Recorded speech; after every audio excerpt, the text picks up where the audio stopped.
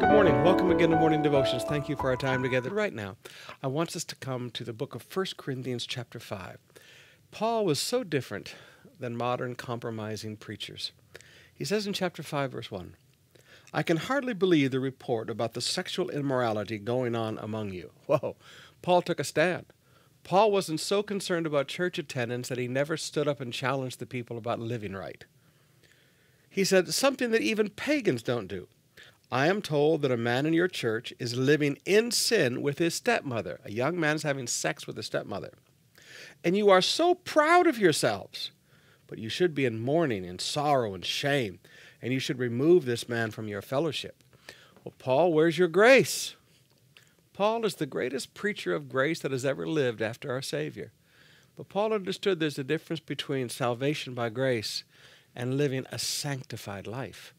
Paul challenged the church of Corinth to get rid of the sexual immorality among you, and that sometimes means telling people, don't come back to church again. What about grace? Folks, grace teaches us to say no to ungodliness. Go read the Bible. Read everything the Bible has to say about grace. Now, we live in a modern Christian world where preachers are more concerned about their church attendance than they are with, do people live right? They don't care if people are drunken. They don't care if board members have number twos. They don't care if people are sleeping around. They don't care as long as people give their tithe and pay their offerings, you know.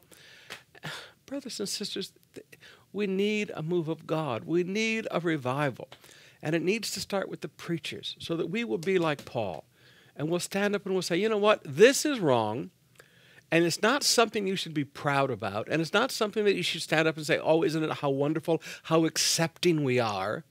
Instead, it should cause us to mourn and grieve that such a thing is happening among us. And you should drive the sexually immoral out of the church.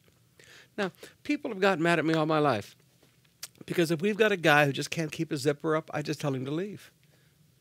I don't care what position they are. If you got a young girl who can't keep her legs together, I just say leave.